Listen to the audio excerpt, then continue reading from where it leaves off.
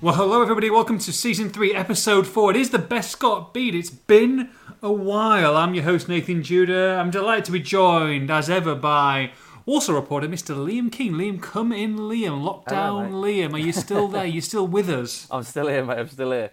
Yeah, it's been a while, hasn't it? It's Luke had a bit of holiday. I had a bit of holiday. I think it just turned out that we had a little mini hiatus. But no, it's good to be back, despite being back talking about not particularly good circumstances from the weekend. But no. Forget about that. We don't. It's not what a podcast is about. Talking about Walsall, mate. We've got to go through the banter bit first before we talk about what we saw on the dross we saw on the pitch on Saturday. So let's raise the spirits first. What did you do over the weekend? Did you have a whiskey after Saturday? Did you watch the golf over the weekend? Was it Formula One for you? Was it NFL? What was your go-to? All three of the sports you just mentioned, I don't watch. One second. Let me just cross off the banter bit of the section. Okay, that's struggling. We'll go. I was going to say I'm actually on a bit of a challenge at the moment, so I didn't have a whiskey because I'm not drinking for the whole of November. Really? So, what's your normal tipple? What's your go-to? Because what are you, 17, 16? No, I feel a lot older. You know what? It's interesting. Listen to this. I feel so. It's going to make you feel so old, but I feel. Go on. I was talking to the missus the other day, and she was speaking to her sister, and he was, I think, 19, 20. Yeah. And she said to her sister, Liam turns 24 next month. 24. Her sister's response was, 24? That's like a proper adult. Oh! I was like, bloody hell, thanks for that. That's gross. I just turning 24, and I feel like about 34, the way I'm getting treated by the family-in-law.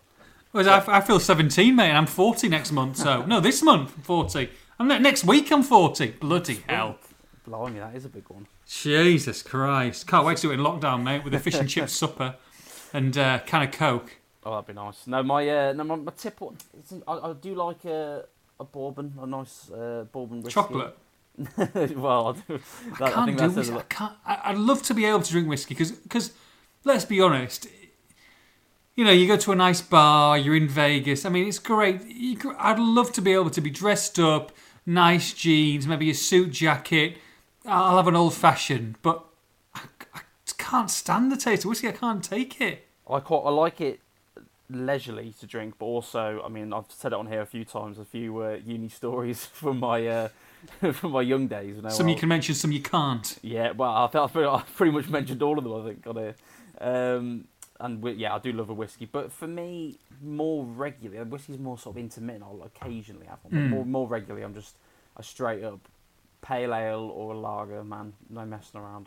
So I'd love to be able to drink a whiskey and smoke a big fat cigar, Cuban in the corner, and look the absolute don. But never smoked a cigarette in my life, let alone a cigar. Wouldn't know what you would start, and you know, like you say, give me a lager shandy or something like that. Actually, what am I saying? A glass of champagne to start the evening. Lager shandy. Just trying to bed in with the peeps. You know what I mean? Well, as soon as the clock ticks over into December 1st, I'm going to be straight down to Tesco, picking up a 18 crate of Corona. Go on, my son. For 12 quid. On offer again. Oh yeah. On offer again. I see those crates every time I go to Sainsbury's. Corona on offer. Oh god, so nice. But no, in terms of the sports, I did the boxing, mate. Yeah, exactly. Yeah, I watched the boxing. Rachel Ball did us all proud. I had a couple of people remind me when I was saying the Warsaw boxer. People were saying she's from Aldridge. I mean, Aldridge, I know, but it's Warsaw Ball. You know what I mean? It's in Warsaw, but and yeah, I mean, I thought she did brilliantly. I mean, especially that 6th and 7th round, she really sort of turned it on. I thought she boxed way better than the last fight, actually. In I a agree. bizarre way. Do you know what I mean? Yeah. Well, I think she looked confident. She looked more relaxed. She looked like, okay, I'm here. You know, I believe that I'm here. You know, I've got the right to be here now, which is massive, really, when you're trying to own that ring. Yeah, definitely. It's difficult to gauge really in terms of the opponent because the opponent Guani is very experienced. Is a world champion at flyweight or super fly, whichever it is, and she's got more fights than Ball. She's very experienced, but she had the 10 days notice. She had weight issues, so she came into it, and to be honest, she didn't do very much. I mean, I actually had it a little bit closer on my scores than the judges did. The judges had it 99-1, 99-2. So they they were massacred, didn't they? Really, they absolutely had it way in it. I had Guarani maybe having 1 or 2 rounds extra, but it was very, very easily in Bull's favour. And I thought she did really, really well. I mean, I thought as I said, the first 5 rounds I thought were a bit tighter, maybe 3-2, but then from then onwards, I struggled to think of a round between 6 and 10 that she lost, really. Yeah, it was awkward punching down as well, because obviously the height difference was massive. So sometimes it does take a lot out of you when you're not punching, kind of like level as what you practice quite a lot. I'm sure she would have done until you have to change opponents. So it's difficult. But yeah, I thought she came through it well, and good luck to the girl. So that was my Saturday evening anyway. Something a bit more positive. You're listening to the Walsall Boxing Podcast with Liam Keane and Nathan Judah. Right, let's talk some football then, Liam. Let's talk some football. I don't want to. But I feel we need to. Look, I mean, on the face of it, it's 3 defeats on the bounce, albeit two being in the cup. I mean, I wasn't at the Bristol Rovers game, which I know is a while ago now. We're not going to go too much over overall ground, Liam. But and the league trophy is the league trophy or whatever. It's on the scale of 1 to 10 of importance, it's low down. But from those 2 games going into the Southend game, could you take anything away from those 2, positive or negatively, or was it just it is what it is? The League 2 is the most important thing. Oh, I was hoping we were going to go over this. The games are coming so quickly, and I don't forget what day of the week it is, let alone what game came up. Well, they were against 2 League One sides. To answer the second part of your question first, actually, the league is obviously the most important thing. Of course. I mean, Darryl hasn't quite gone as far as to say that, but he did say it was their bread and butter when he was talking about the EFL Trophy, essentially saying that he wasn't as bothered about it. Yeah. Which I think his lineup sort of echoed that as well. But if it wasn't for the prize money on offer, then I think they probably would be even less bothered about the cups. Obviously, that was in the current climate an important aspect. But The league definitely is the priority first of all. But in terms of those 2 games, they played 2 League One sides. They second half against Bristol Rovers turned it on and played relatively well. Probably deserved to take it to extra time. It was one of those games really that Bristol Rovers just had too much for them in the end, but they actually did all right. I mean, they've taken their chances, which is in the story of the season, really. It's Lavery had the 1 goal he took, and then another header. They had several other chances before that. Against Oxford, it was, as I said, a sort of second-string lineup, so to speak. And did anyone impress, though, who's kind of been on the fringes, who you would say, yeah, they've stepped up and done themselves no harm? I'm trying to remember who played. I think... Cracking start this podcast, Liam. I know. The games are just coming so thick and fast and so quickly. It's so difficult to keep up with them. Scott Sinclair, Osadebe, Scrimshaw. Scott Sinclair, has he moved down a division? Scott Sinclair, sorry, yes, Stuart Sinclair.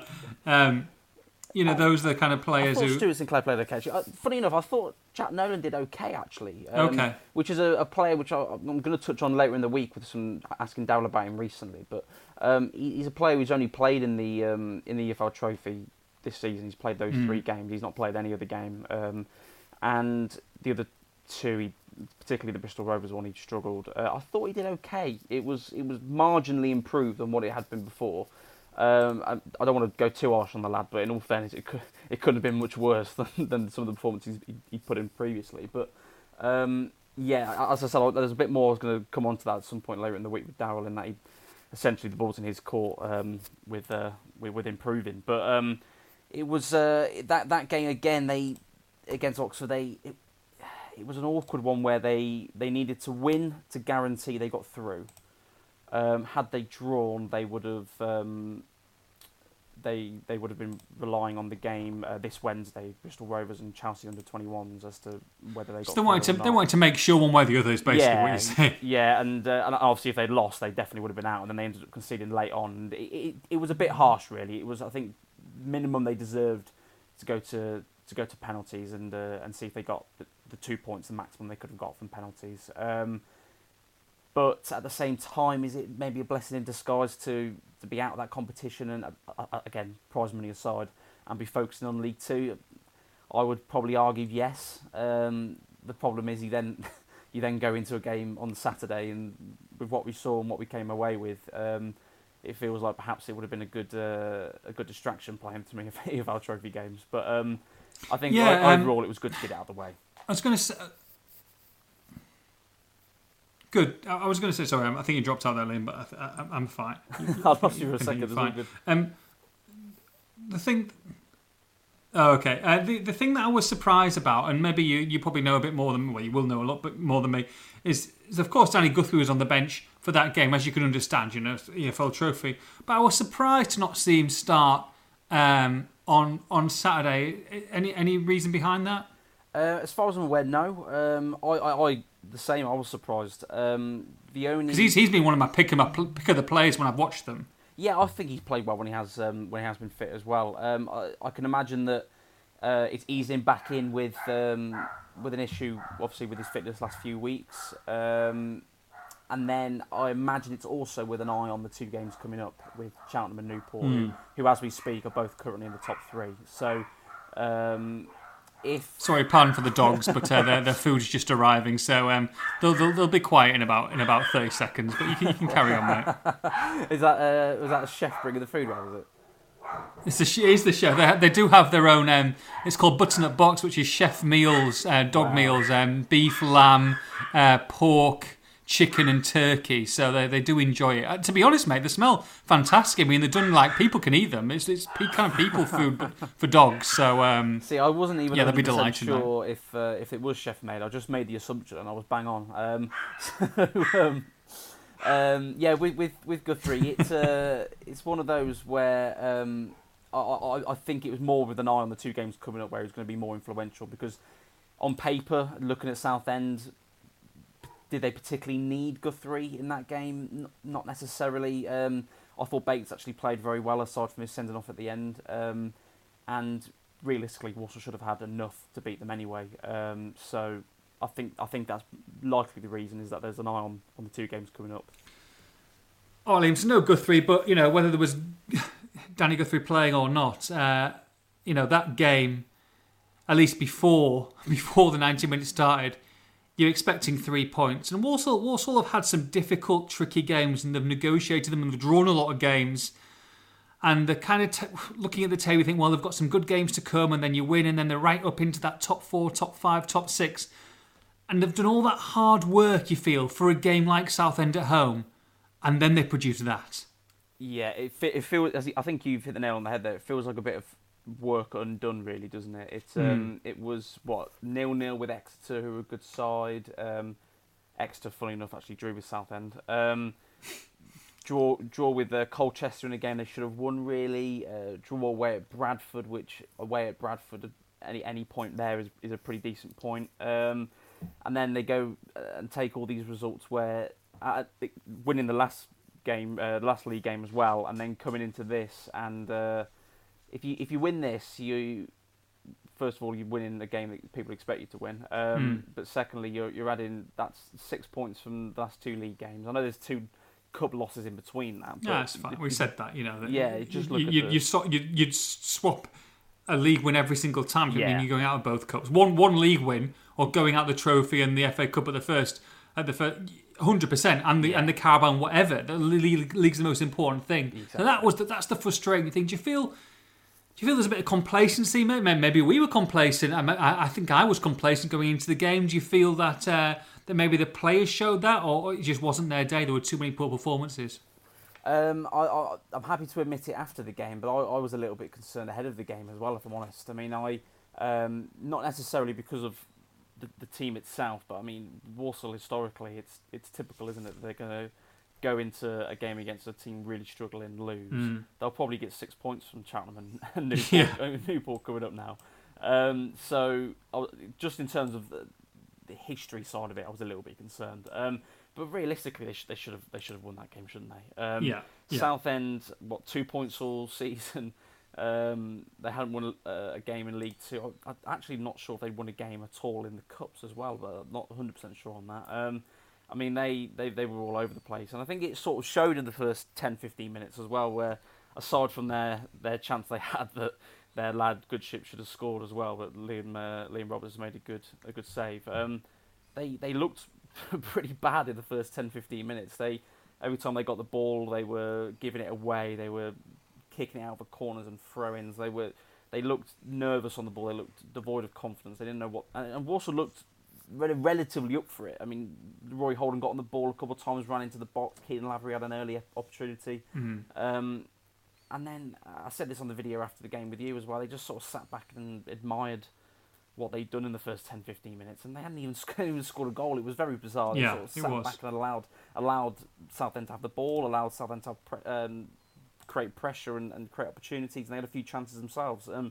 Against a team like that who are struggling so badly, it baffles me as to why they did not just put just go at them, just really pump the ball into the box, even if it's long balls into the box at times, just really put them under pressure. They had mistakes in them. I mean, Southend have got a goal difference of -19. You know, -19. That win lifts them from 24th to 24th. They've conceded 25 goals this season. They've only scored 6. So you can imagine that they're, poor at home, but pretty shocking away. And yet they've managed 11 shots and 7 of them on target. I'll be stunned if they've had any type of that success anywhere else this season. Well, it'll be interesting to look back at it, actually, which I may do after this. But I think you're right, bang on. And in terms of the complacency question you asked, I wouldn't necessarily categorise it as that. There have just been way too many games this season. And bear in mind, there have been plenty of games where Colchester, for example, where they should have won it and they didn't, but they got a draw. They've actually had some good performances. But there's been far too many games this season where they have particularly not shown up at the beginning of the game, first half, where it's almost as if, and the players have alluded to this a few times in interviews as well, where it's almost as if they're waiting to go behind to have something to fight back for. Come back from 1-0 down, get a point away at Mansfield after being 1-0 down, after actually what was a decent start there at the beginning of the game as well. And it just seems that they perhaps it is a little bit of complacency, I don't know, but it just feels like the motivation side of it is that they're waiting for something to fight for in the game, which seems strange, particularly, as I've just said there, against a team in Southend, that if you just put them under a bit of pressure, which Walsall did in the first 10 minutes, and they were giving the ball away, they were making mistakes, their centre-halves, aside from heading the ball, were pretty useless. And then for the rest of the first half, and frankly the majority of the second half, despite having a lot of possession, Walsall didn't really put them under much pressure. It was very strange, if I'm honest with you. I think they should have had more of a gun-ho approach. Yeah, I couldn't agree more. And, stats are stats, and sometimes stats can be they're not 100% accurate when you're looking at threat. 18 shots, but I can't really remember Oxley being tested too much in the Southend goal either. Which begs the question, Liam. And we've talked and we've talked and we've talked to death really about this squad and not too much movement over it, over the summer, which is a good thing with the amount of, the volatile situation of League Two and the current environment that they were set up for success really this season. Okay, everybody would like 1, 2, 3, 4 more players, but relative to the rest of the league, they were pretty confident going in, and I think Darrell Clarke was looking forward to working with the same amount of players. However, is there enough goals in this team, in this squad, for them to challenge this season? Is that the main issue? It's potentially the main issue. However, I do still think the answers are there. I do. Now, my mind may change over the coming weeks or months, but as it stands, I do still think that the answers are there, because we've seen it in flashes, haven't we? We've seen, even within a game, if you boil it right down to a 5-minute spell in a game, which obviously isn't good enough just to do it in that sense, but just boiling it right down to that, they've had moments in games, Saturday aside, where they've looked really, really good. They've had halves of games where they looked really, really good. They've rarely put a 90-minute performance together, but a 75-minute performance. And then they put strings of 5, 6, 7 results together, which they've done end of last season. They did partway through this season. And I do think the answers are in there. I think the goals are in there. I think the creativity is in there, but it all comes down to the system. It comes down to the players available, and for me, the system isn't working at the moment. It's the major the major gap in right midfield, which has been something I've spoken to Darryl about several times. Everyone is aware of that issue. For me, it is they started the season playing 4-2-3-1 with Josh Gordon on the right and Holden in behind, either Adebayo or Lavery. And they ended last season before the curtailment doing that as well, and had a run of 5 games without a defeat in League Two. And we're playing very well doing that formation and that system. It started the season very well using that formation, that system. And then Josh's injury has essentially scuppered the whole thing. Obviously, one injury shouldn't make that much of a difference to a system, but because of the players they have, it's made all the difference. Josh is obviously a key player, but without him there, they have to change to 4-4-2 and put Holden out on the right, or they change to or they stay with 4-2-3-1 rather, and they play what has been a few times Lavery playing on the right, but it's never worked with Lavery on the right. You don't think there's a place for Osadebe in this side? I do think there's a place for him. There's a bit more, just a bit of a chance to maybe just to play closer to Elijah as well, and just give him a little bit of support, because he looks isolated at times. I know that the Josh Gordon partnership, was working really well with they really worked well together. I'm not saying they were both playing up front. I know Josh was on the right, but he looks like a different player without him in the side, and that's Elijah's got to work that out for himself as well. And the penalty miss aside and whatnot, his overall play in the game was nothing like what we saw at the start of the season. Whether he's got to step up now and own it, or he's got to get support, like you say, from that right hand side and get that sorted out, or as well the left. I mean, Wes McDonald has been anonymous the last couple of games that I've seen him, and he's one of you would think your main guys, but he hasn't been that person who's been getting past players, getting crosses in that you've seen recently. So I think quite a few of them have got to look at themselves and really sort themselves out before this gets away from them. Yeah, if I can come to those, there's 2 points there separately, really. So Wes I'll come on to in a second, but with the right midfield, Osadebe, Holden, etc. Essentially, what you've got is you've got 2 players in Osadebe and Holden, which I think is obvious to everyone, and Darryl has said it himself on record, that both of them are better suited to the number 10 role.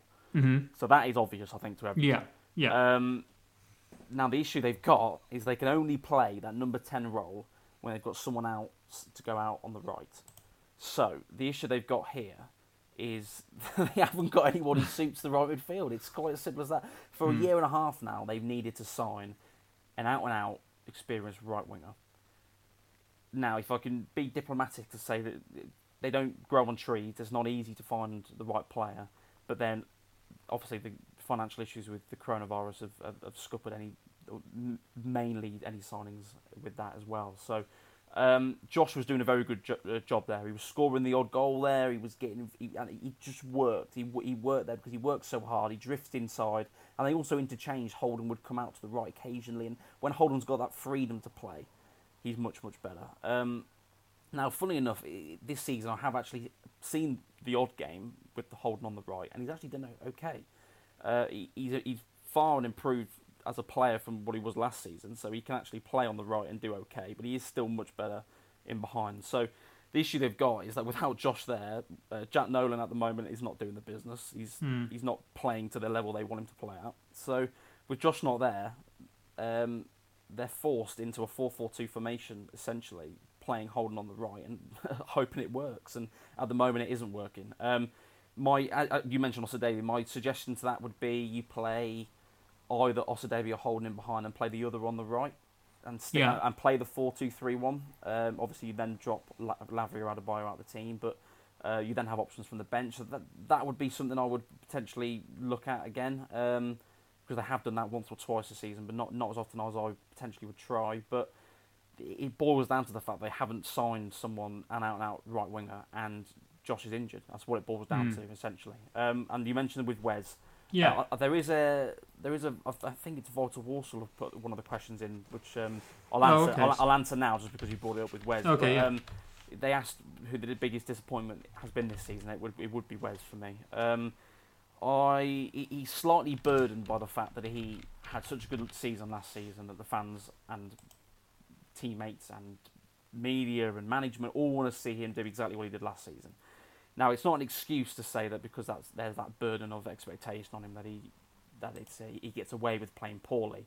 But just to make it clear that is there and that's obvious. But for me, he's had a few second half appearances where he's done well and did slightly better on Saturday in the second half. But Saturday first half was potentially the worst I've ever seen from him. I thought he was really poor. And I like him as a player, and he's always been very good to chat to as well. But you have to be honest to say that anonymous is the right word. And I think it's the word I use to describe him in the player ratings as well. He was absolutely nowhere to be seen. I've spoken to Dowell about him a few times this season because he's not really been at it all season. As I said, he's had the odd half here and there, but more often than not, he's been poor first half and sort of turned it on a bit in the second half, which I think he did against Chelsea under-21s. He was poor first half, second half sort of turned it on, scored a goal, did quite well.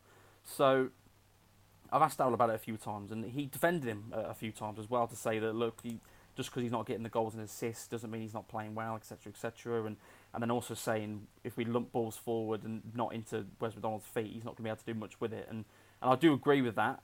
However, there have been plenty of times, and there was plenty of times on Saturday as well, where he's had the ball to feet, and he's just taken 3-4 touches too many. He's giving the ball away. He's not making the simple pass. You saw against, I forget who it was against now, but it was one of the home games where he did a 1-2 with George Nurse a few weeks ago. Actually, no, apologies. It was the Mansfield away game. He did a 1-2 with George Nurse. Just a simple, very simple 1-2. Nurse went down the left, crossed it, Adebayo scored. But he's not doing the simple things well. What he needs to do is do all the step overs, do all the fancy flicks at the right time. But when it's not the right time, get the ball into feet, play it into midfield, play it into whoever's playing left back. Make the next run, make yourself available for the ball again, and that's not what he's doing at the moment. And someone tweeted recently to say that when Wes McDonald's at his best is when he plays the ball simple, and I totally agree with it, because at the moment he's overcomplicating it, and I think it's because he's trying to force something to happen. And one of these days he's going to do that. He's probably going to curl one in from 25 yards, and we'll all be speaking about how great he is again. But at the moment he's not doing the right things. He just needs to be more simple and more direct, I think, as well. Get the ball, play a nice 1-2, and run at their fullbacks. Too often now he's trying to turn inside, he's trying to play fancy flicks, and it's not working. But there is a player there, just needs to get the best out of him. And he had 1 or 2 iffy spells last season as well. He got taken out of the team, so perhaps it's time to give him a rest. The only problem with that is who you're going to play in left midfield. Osadaibi's going to come into the wing again, or if George Nurse comes back from injury, he can potentially play there. But otherwise, they've not really got anyone else to go there. So it's the wings at the moment are the issue. They just need to get those flowing again, like they did last season. 12 games played, Liam, 16 points. They're right slap bang in the middle of the table, really. They're not too far away from the playoffs, I guess, if they win a couple of games, but they're closer to the bottom than they are the top as well. So, or relegation zone than they are the top of the table. So, it's frustrating, and I think as well with no fans not being allowed to go to the games as well. There's a lot. I mean, I've obviously a lot of people know that I do a lot of the Wolves games, and I think you've got this as well. You get a little bit more vitriol, I think, because people are frustrated that they can't get to the games and show their emotions, whether it be just shouting or celebrating or talking to the mates down the pub afterwards or whatnot. So I think maybe social media, it's a frustrating time for anyone, not just football fans at the moment. And then maybe the negativity, slight tinge of negativity, is something I think a contributing factor with the situation that we're all in at this moment in time. However, there are calls for Darrell Clarke to go. There are some people who want to see him out. I'm going to go straight into the questions, Liam, because the first one is about Darrell Clarke. So, talk about this and maybe answer this question as well, because it's about Darrell Clarke from James Kendrick, and says, do you think the fans starting to turn on Darrell Clarke is justified or unfair? Also, is there any indication on whether we are in a position where we could sack Clark if Pomlet felt we needed to, or are we stuck with him even if things get really bad because of the money? So there's a lot of things there to discuss. I'll leave the floor and open the floor to you. Yeah, so it's despite having just come off a bit of a rant about the wings, it's very easy to be negative. I'm a football fan myself. We're football fans. We're a sensitive bunch, aren't we? We are. As soon as something goes wrong, it's straight on to whoever's back, whether it's a player, a manager, whoever it is. And don't get me wrong, the Southend result and performance in isolation was terrible. In isolation, really, really poor. However, the overall picture is not quite as bad as some people are making out. I understand that, as we said, already it's 3 losses in a row. 2 of them were cup games. But in the league, it's only the second loss. I know there's too many draws, but in terms of losses, it was only the second league loss. The other one was to Cambridge, who are going to do very well this season. And they are currently, 13th, is it, in the league? And 3 points off the playoffs.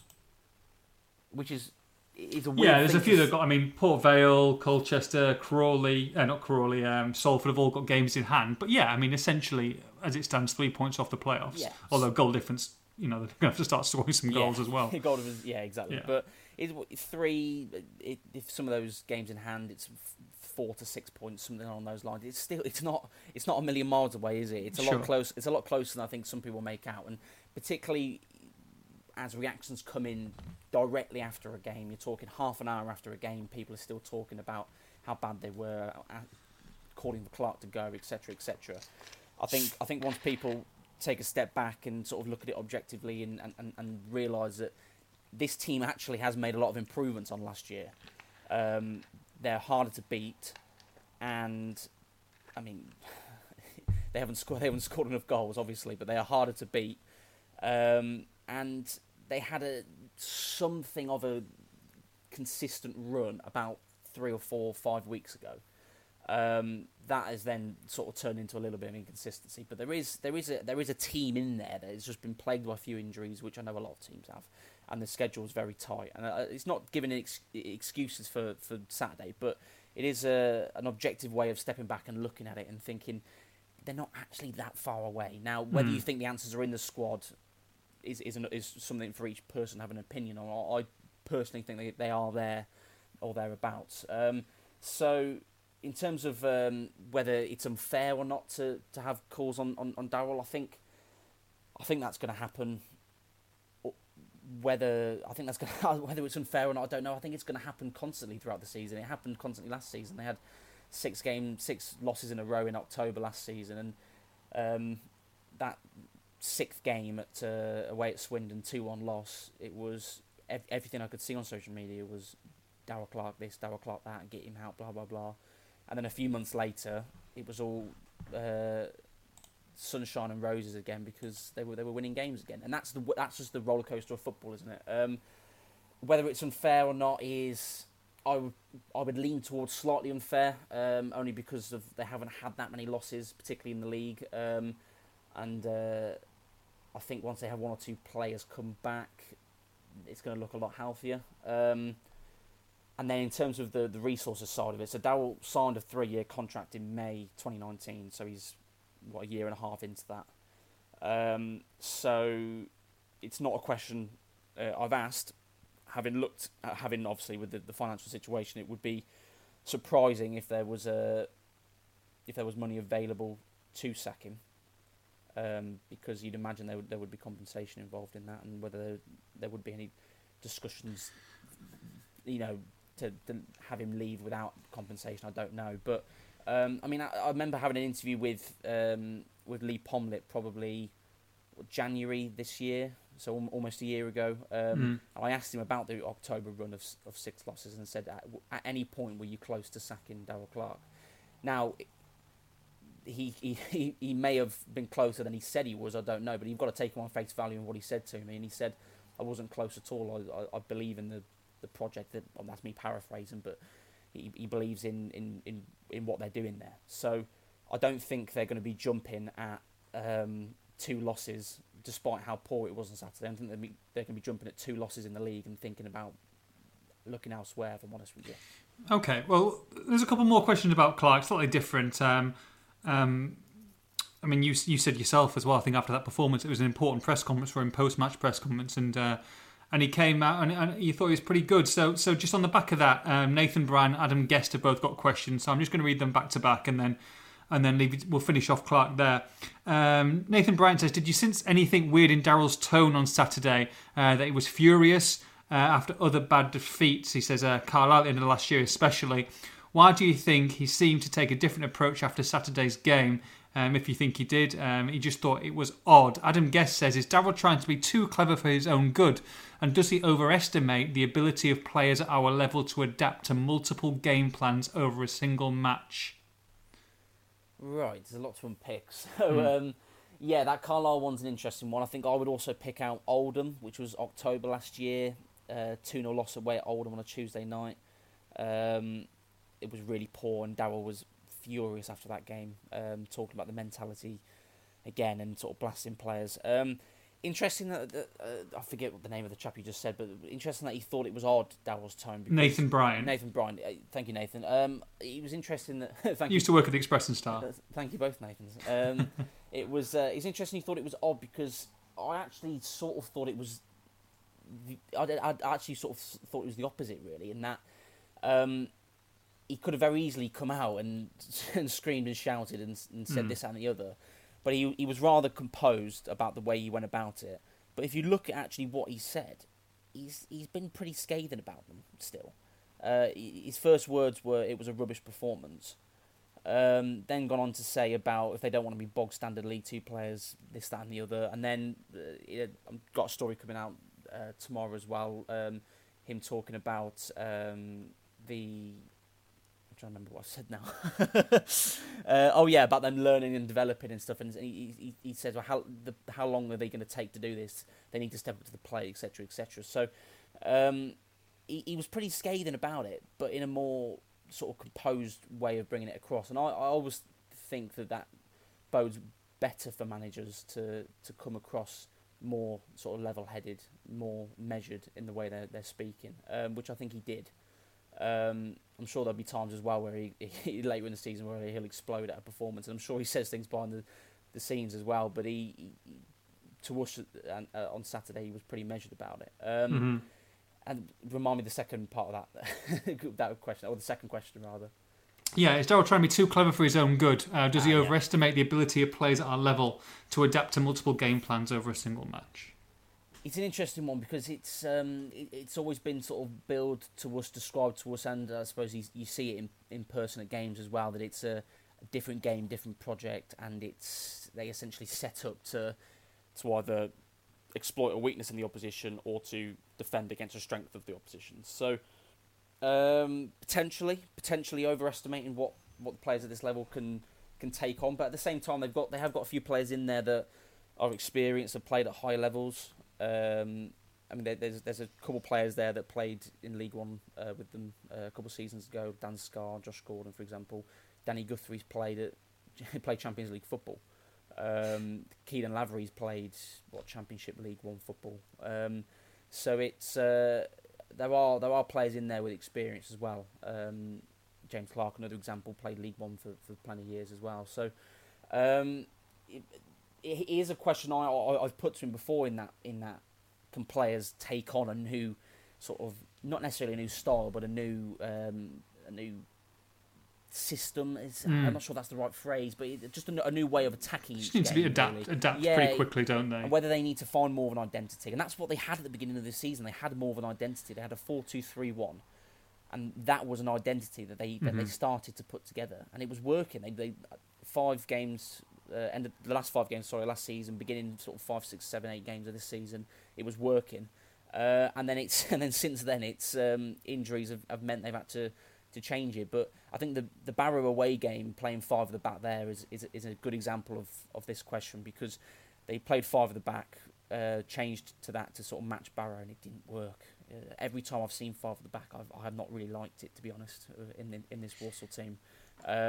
So it is something perhaps I'll revisit. in terms of how players can adapt to a new system each game, or a new style, or a new way of attacking the opposition.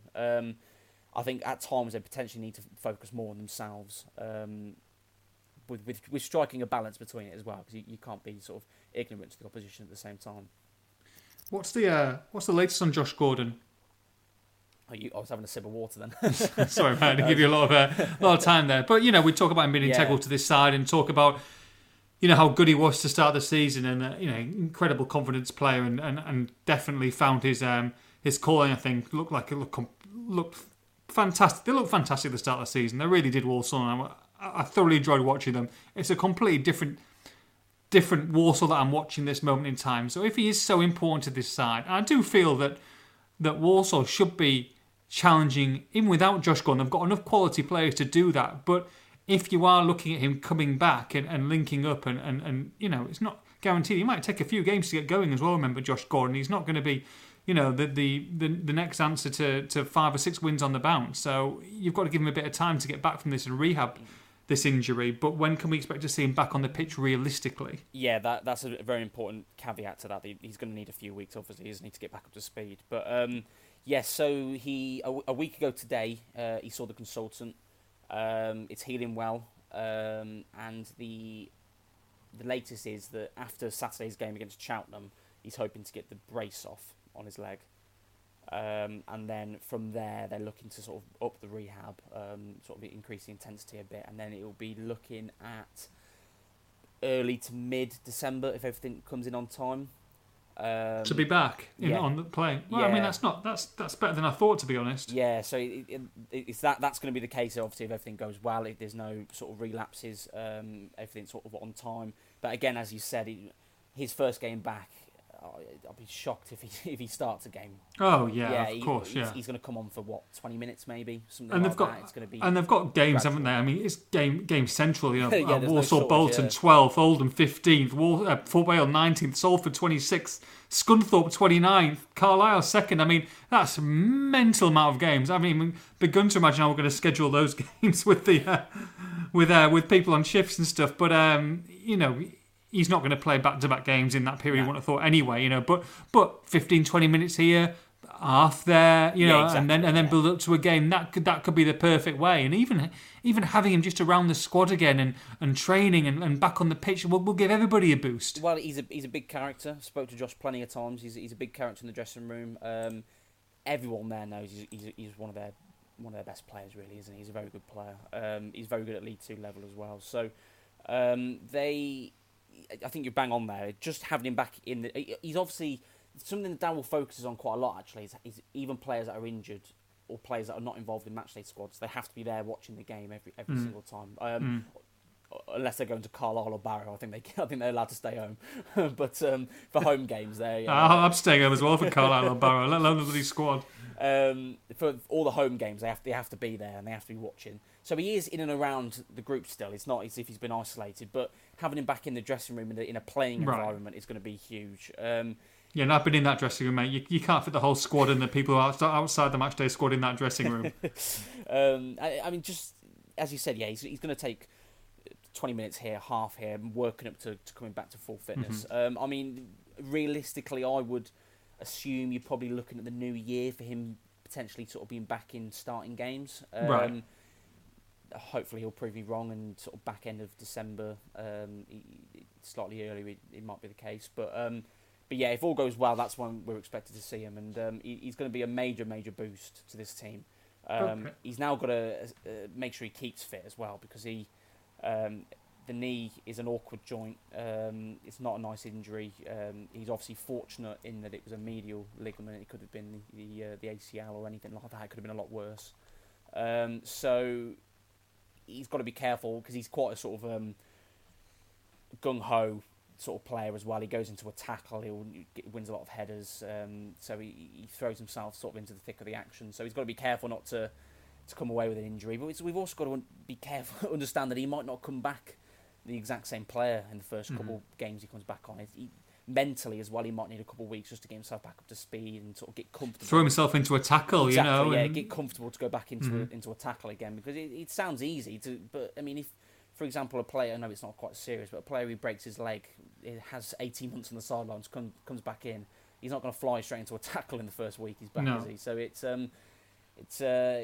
he's got to be allowed a little bit of leeway, I think, Josh, when he comes back in. But either way, it's going to be a massive, massive plus when he does come back in, and hopefully his timing is going to be perfect because they've got the week off now before Saturday's game, which is I think the first in 6 weeks where they've not had a Tuesday game, which is crazy.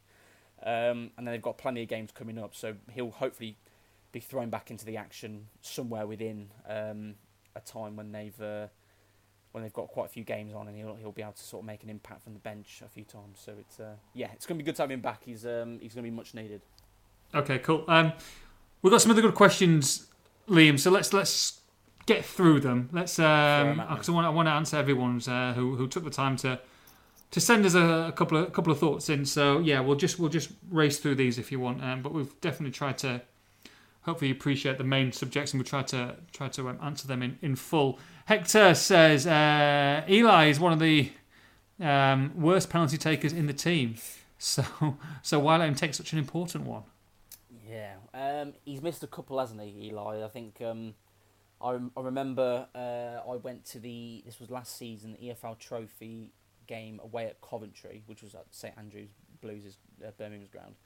And Joe Massey was still covering the game. It was one of his last games, and I went along to sort of watch and sort of meet. Well, I was meant to be meeting the manager, and then it wasn't him that did the interview at the end. But and he missed the penalty in that game. He absolutely skied over the bar. I'm trying to remember the beginning of this season and the penalty shootouts there, whether he missed one again. He very well might have done, but I mean, this one he was slightly closer. He hit the crossbar. So Smashed the crossbar. If that's a positive note. Is he going to be taking the next one though? I'd imagine not. No. The two men that have been the penalty takers is Josh Gordon and Keelan Lavery. Josh injured. Lavery came off before that penalty was given. Perhaps you'd have looked at Wes or Rory Holden could have taken it, but at the end of the day, Adebayo was the only striker on the pitch. Oh, I suppose Scrimshaw, but he's a young lad on loan. But he was the only major sort of senior striker on the pitch. You want to see your striker pick that ball up and take the ball, don't you? You want to see him with confidence take it. And if I'm honest, I didn't think he looked particularly confident, and then he missed it. So hopefully that doesn't sort of hold him back too much, because he can be a bit of a confidence player, Elijah, and he has played a lot of games this season already, and had a lot of good performances. Maybe slacked off a little bit in the last couple, but yeah, it's for me. I wouldn't begrudge a player for picking the ball up and wanting to take the penalty, because it's not an easy thing to do. As some fans might think, it's only 12 yards. I think it shouldn't be hard, but it's a lot harder than they think. So I wouldn't begrudge him for taking it. Whether he takes the next one is another question. I think Lavery's the man, isn't he? He took the one at Barrow a few weeks ago, and yeah, if he was on the pitch, he'd have taken it, I think. Okay. Good short question answer there, Liam.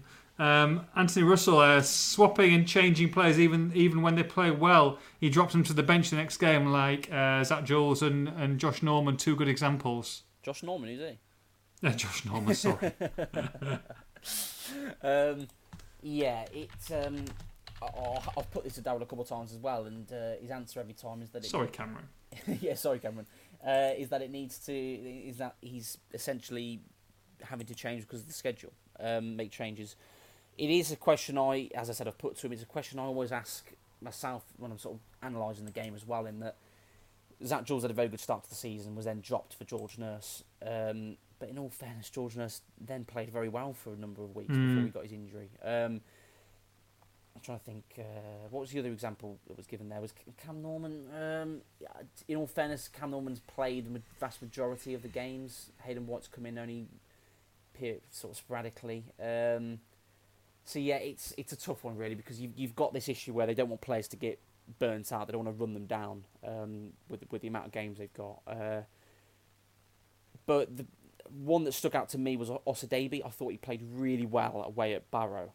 And then the next week he played the full 90 in that game. He started the game, and then he was dropped next week. And I didn't understand it. And then he gets the odd sort of sub appearance here and there. Emmanuel doesn't. Don't get me wrong; he's come off the bench a few times recently and not done much, if I'm honest. But that particular game, I thought he played really well and then didn't play. And it's difficult, really, for me to speak for the management as to why that is. But the only answer I've had to questions similar to that in the past is the schedule. That's the reason I've been given, and which is understandable, and that they have to manage the players. But I am always of the thought that if a player has played well, or if a team has got a good performance, provided there's no physical reasons for them not going back onto the pitch the following week, I'm always of the opinion that they probably should play. Nathan's got another question. Says, who are Walsall's top 2 central defenders, and should they always play together if fit? Yeah, that's an interesting one, because it's been an ongoing sort of battle, really. Because when fit, Dan Scarr and James Clark have played virtually every time when fit. James Clark's been injured for 3 or 4 weeks now, and Matt Sadler came in originally. Jules played left back, and then Jules moved across on Saturday, and Cochrane Mollick came in. I thought Sadler played well in a couple of his games, but equally I thought Jules did as well. For me, I do actually I think James Clark is a better player than he perhaps gets credit for at times. But for me, on current form, and taking into account James Clark's form before he got injured, I would say probably Scarr and Jules would be my 2 at the moment. But I do like some of the competition they've got there, because I do think Clark's a good player. I do. He does get a bit of stick, if I'm honest, but I think he's better than he gets credit for. And Sadler's come in as an experienced head and done well on a couple of occasions as well. So yeah, for me on current form, it'd be Jules and Scarr. One pod beyond. When you burgle houses after Walsall games, do you prefer to go in through a door or a window? So for people who don't know, we're not professional robbers, but a few of our 2 shots, because we have to record outside as we have to be out pretty quickly after full time once the managerial duties and the player interviews have taken place. We haven't got time really to record inside this stadium with a nice backdrop. So unfortunately, being the temperature that it is outside, and cold and wet and windy, and probably a night game, or even 3, 4, 5 o'clock games now are dark. We haven't got a lot of options, have we, Liam? We just pretty much look like we're about to go on a little mini robbery around Walsall. It's not a good look, but it's the only look we can come up with. Well, particularly with because of obviously the coronavirus, we have to leave the stadium as soon as interviews are done now, don't we? It's not normally we would try and keep the backdrop if we could, but the lighting's difficult when it's outside the stadium. I don't know what can we do. I mean, if we're looking like you can't do a lot, mate, unless you want to carry another huge light with us. But even then, we're just going to look like well-lit robbers, mate, to be honest. So, I think you would definitely be going up the door, mate, sliding off a couple of stairs, and then trying to put your hand on it and get the whole heat on it while trying to get in. I'll be going probably down into the cellar. Boots have come off. You see where I'm going with this? Nails on the floor. Well, I was going to say with the you can wear that cap as well. I mean, you could pull it off, mate. To be honest, with that little flat cap. With the height difference between us, it does look like the Home Alone pair, doesn't it? Little wet bandits. It's funny actually. This sounds like a really weird thing, but in lockdown, I think for people that don't know, I think majority do. I live in Warwick. Everybody knows I'm in lockdown, mate. No, not that. But no. I live in Warwick, which is not a particularly dangerous place. No, it's very posh, mate. Very upper class.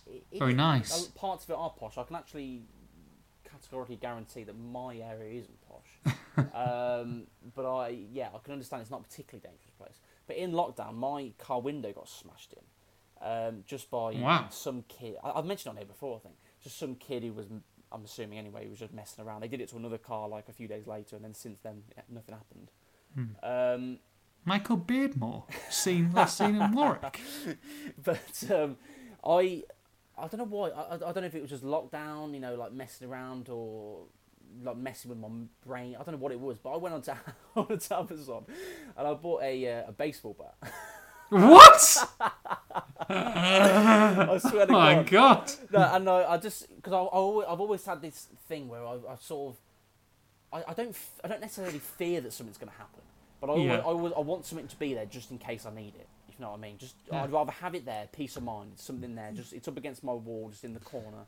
You'll be on those shows where you get pulled over for going 40 or 30, and the copper comes, and all of a sudden you've got a machete under the passenger seat. Well, it's just for my own protection, officer. I'd like to make it clear for legal purposes that I'm not planning on using the baseball bat for any anything illegal. No burglaries, no. But if there's the odd baseball softball game, mate, then you're absolutely sorted, aren't you? Do you know what I mean? You keep your boots at the back and a baseball bat, and all of a sudden you're banging home runs. Happy days. It's a wooden one as well, so if I need to burn it, it's good of evidence. I can get rid Love of it. Yeah. No. So I've got that. And anyway, last night, about 1 a.m, one of the dogs started barking. Okay. I woke up, and I don't know why. I got up, I instantly grabbed the baseball bat. Did you? And I sat up in bed holding it. Oh, shut up! I swear to God, I did this. I was sort of half asleep as well. I didn't even know what I was doing. But I got it, and I sat up, and then I looked out the window. My bedroom's at the front of the house, and there was nothing there.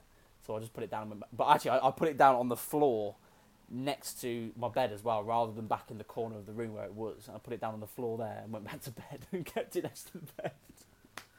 Bloody hell. Stop me surprising you on your birthday, mate. Michael McIntyre running into your bedroom, playing a couple of games. You get his head caved in. Now, Jesus. But yeah, that's a little insight into sort of, I don't know how my brain works. I don't know. I don't know, but anyone listening to this, any diehard Walsall fans, if there's not a meme by the end of this week of Liam with a baseball bat, then I'll be very disappointed. Yeah. So you have to tag us into that one. I should really stop admitting these kind of things, shouldn't I? No, mate. Oh, God.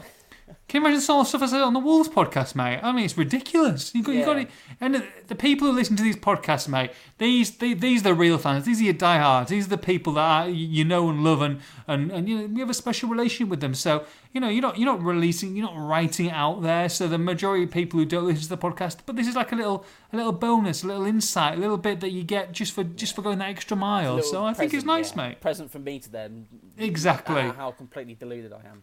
Yeah, Glasgow kiss and a bop around the head, mate, with a baseball bat. That's your little present to them. Finish off with Richard Grice, central midfield. Talk to me. Talk to me. It's another thing that's been ongoing. Said it several times that for me, actually, I keep harking back to. I've asked Dowell about this, but it's interesting to see what he said and sort of where my opinion and where the fans' opinion lies as well. But he basically, essentially, is how he sees it. This bit he hasn't said outright, but this is what I can gauge from him, is that Kinsella and Guthrie are going to be the starting two. Mm-hmm. And then essentially Sinclair is back up to Kinsella and Bates is back up to Guthrie. So the idea is that it's a combination of sort of the A side and B side. It's a combination of one from either side has got to play. The couple games that Sinclair and Kinsella have played together, I think it's happened twice this season. It's not particularly worked. Particularly because one of them I missed was the Forest Green game, but the most recent one, both of them sadly were quite. It just doesn't quite work. It's equilibrium's off. They're both sort of quite ratty players in the middle of the park trying to win the ball back, and there's no one there really to play it. Yes. So that's the idea of. I like that. I like that ratty player. I like that. It's true though. It's true. I know what you mean. It's no disrespect, but it's correct. Yeah, because I do actually, individually, all four midfielders, I actually like all four of them as players. I think they offer good qualities to the side, but you've got to find the right combination of the two. Bates on Saturday, aside from his sending off at the end, I thought played very well. Yeah, was one of few players who played well, and for me, it is just getting the balance between that and having the four of them and having the schedule they've got. They can interchange it, and Sinclair hasn't actually played as many games as perhaps people have expected this season. So they have got the players fit and available to play. And you've got a player like Sam Perry who hasn't played this season coming through. The one game he played last season looked very, very good, so perhaps he's going to get a shout at some point. But it's just finding the right combination for me. And with Guthrie, you'd imagine he's going to come in against Cheltenham. I already said I felt that that's the reason he was held back on Saturday, was for the two games coming up, but also with Bates now not being available with the suspension. So fully expect Guthrie to come in. Well, but moves on perfectly, really. Thank you very much for your questions to Cheltenham. Yes.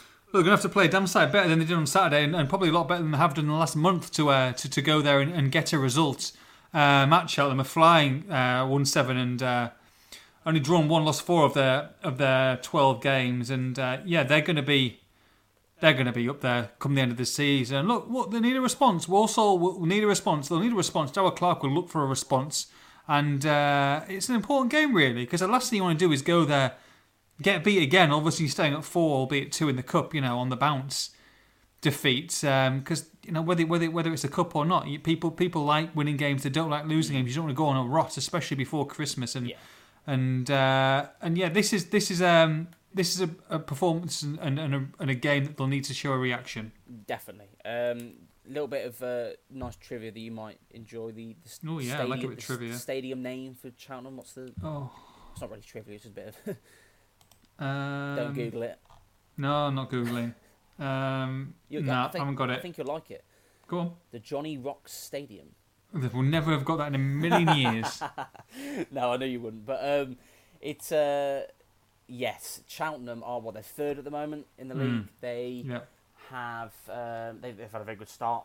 And last season, I've said this a few times as well. Last season for me, Cheltenham, of all the teams I saw, were the best League Two side I saw last season, and that includes the teams that I saw that got promoted. I didn't see all of them, but I saw Swindon, I saw Northampton, and I thought, for me, Cheltenham were the best side. I think it was 3-1. Walsall lost there last season. Yeah. And Cheltenham were just far superior last season, and seemed to have, in that particular game, and seemed to have potentially even improved this year. It's a game where response is key, but in some ways the performance might even be more important than the result, which is perhaps a strange thing to say, some people might think, but I think if they can put together a performance they're proud of, then just the pressure from the fan base, for example, might ease slightly, even if they do lose the game, because had Walsall won on Saturday against Southend, I don't think the opinion would really have changed for Cheltenham, in that we're probably not expected to win. No. So expectations were already tempered slightly anyway. The pressure is just increased now because of the fact they lost against Southend. Are they capable of beating Cheltenham? Of course. I mean, any team in this division is capable of beating another side. But they've really got to turn it on to beat them. They're a very good team. And then Newport just after that as well. I mean, Newport are first, aren't they, at the moment, or second? No, first, yeah, top of the table with a game in hand as well. Mm-hmm. So it's a real test, this is now, because if they lose these 2 games, it takes it from all competitions. It takes it to 5 in a row lost, and it takes it to 3 in a row in the league, and that starts to then become a much bigger problem than it is at the moment with just the Southend game in isolation. So. They've got to turn it on. But for me, you go to Cheltenham away, you get a point. You go into Newport with a bit of a point minimum. Obviously, 3 points would be brilliant, but a point minimum. You go into Newport away with a bit more backing, perhaps a bit more confidence, a bit more sense of belief. And they had a 0-0 away at Newport last season, so come away with a result there, whether it's 3 or 1 point. I mean, asked fans before these 2 games, would they take 2 points? I think so, definitely. Away at 2 teams that are currently in the top 3. Sure. So it's a game on the back of a win against Southend. Yeah. On the back of a loss, would they take 2 points? I think so. I really do. So I think it's a case of managing expectations against 2 very good sides. But there comes a point, Liam, where if you're going to be challenging, that you need to go to some of these sides and have some big wins as well. No, you're 100% right. The issue with Walsall, and it was similar to last year, was that they did poorly against the sides towards the bottom. They actually did better against the sides towards the top. They lost to Carlisle twice, I believe. They lost to Morecambe at home. They lost a few games. Oldham away, as I mentioned already. That all of those didn't have a particularly great season last year. So it's those are the games. So Saturday, for example, those are the games where they need to be getting 3 points, which does put pressure on, of course. But I think just for this particular game against Cheltenham, to be able to almost like a circuit breaker, just to get a result of some sort. Very topical. You're always very topical. I know. I'm good, aren't I? Have a performance that they can actually be proud of in comparison to Saturday. I think would do them a world of good. As I said, come away with 2 losses in this, and the position looks a lot worse than it does now, doesn't it? So, yeah, it's going to be a very interesting week, I think, and a very difficult one at that as well. But I mean, imagine what everyone's going to be saying if they come away with 6 points from. Oh, that's it. That's what I'm talking about, baby. It's going to be HMS PISS the league again. I won't say the word. I won't swear on the podcast. Is that swearing? I don't know. I stopped that a long time ago, mate. It's fine. Right, so it's Cheltenham against Walsall. Liam, can you give me a prediction, please?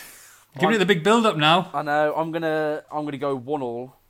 Okay. A point, a positive outlook, and moving on to Newport. I think they're gonna come away with some sort of results, and it's going to be slightly better.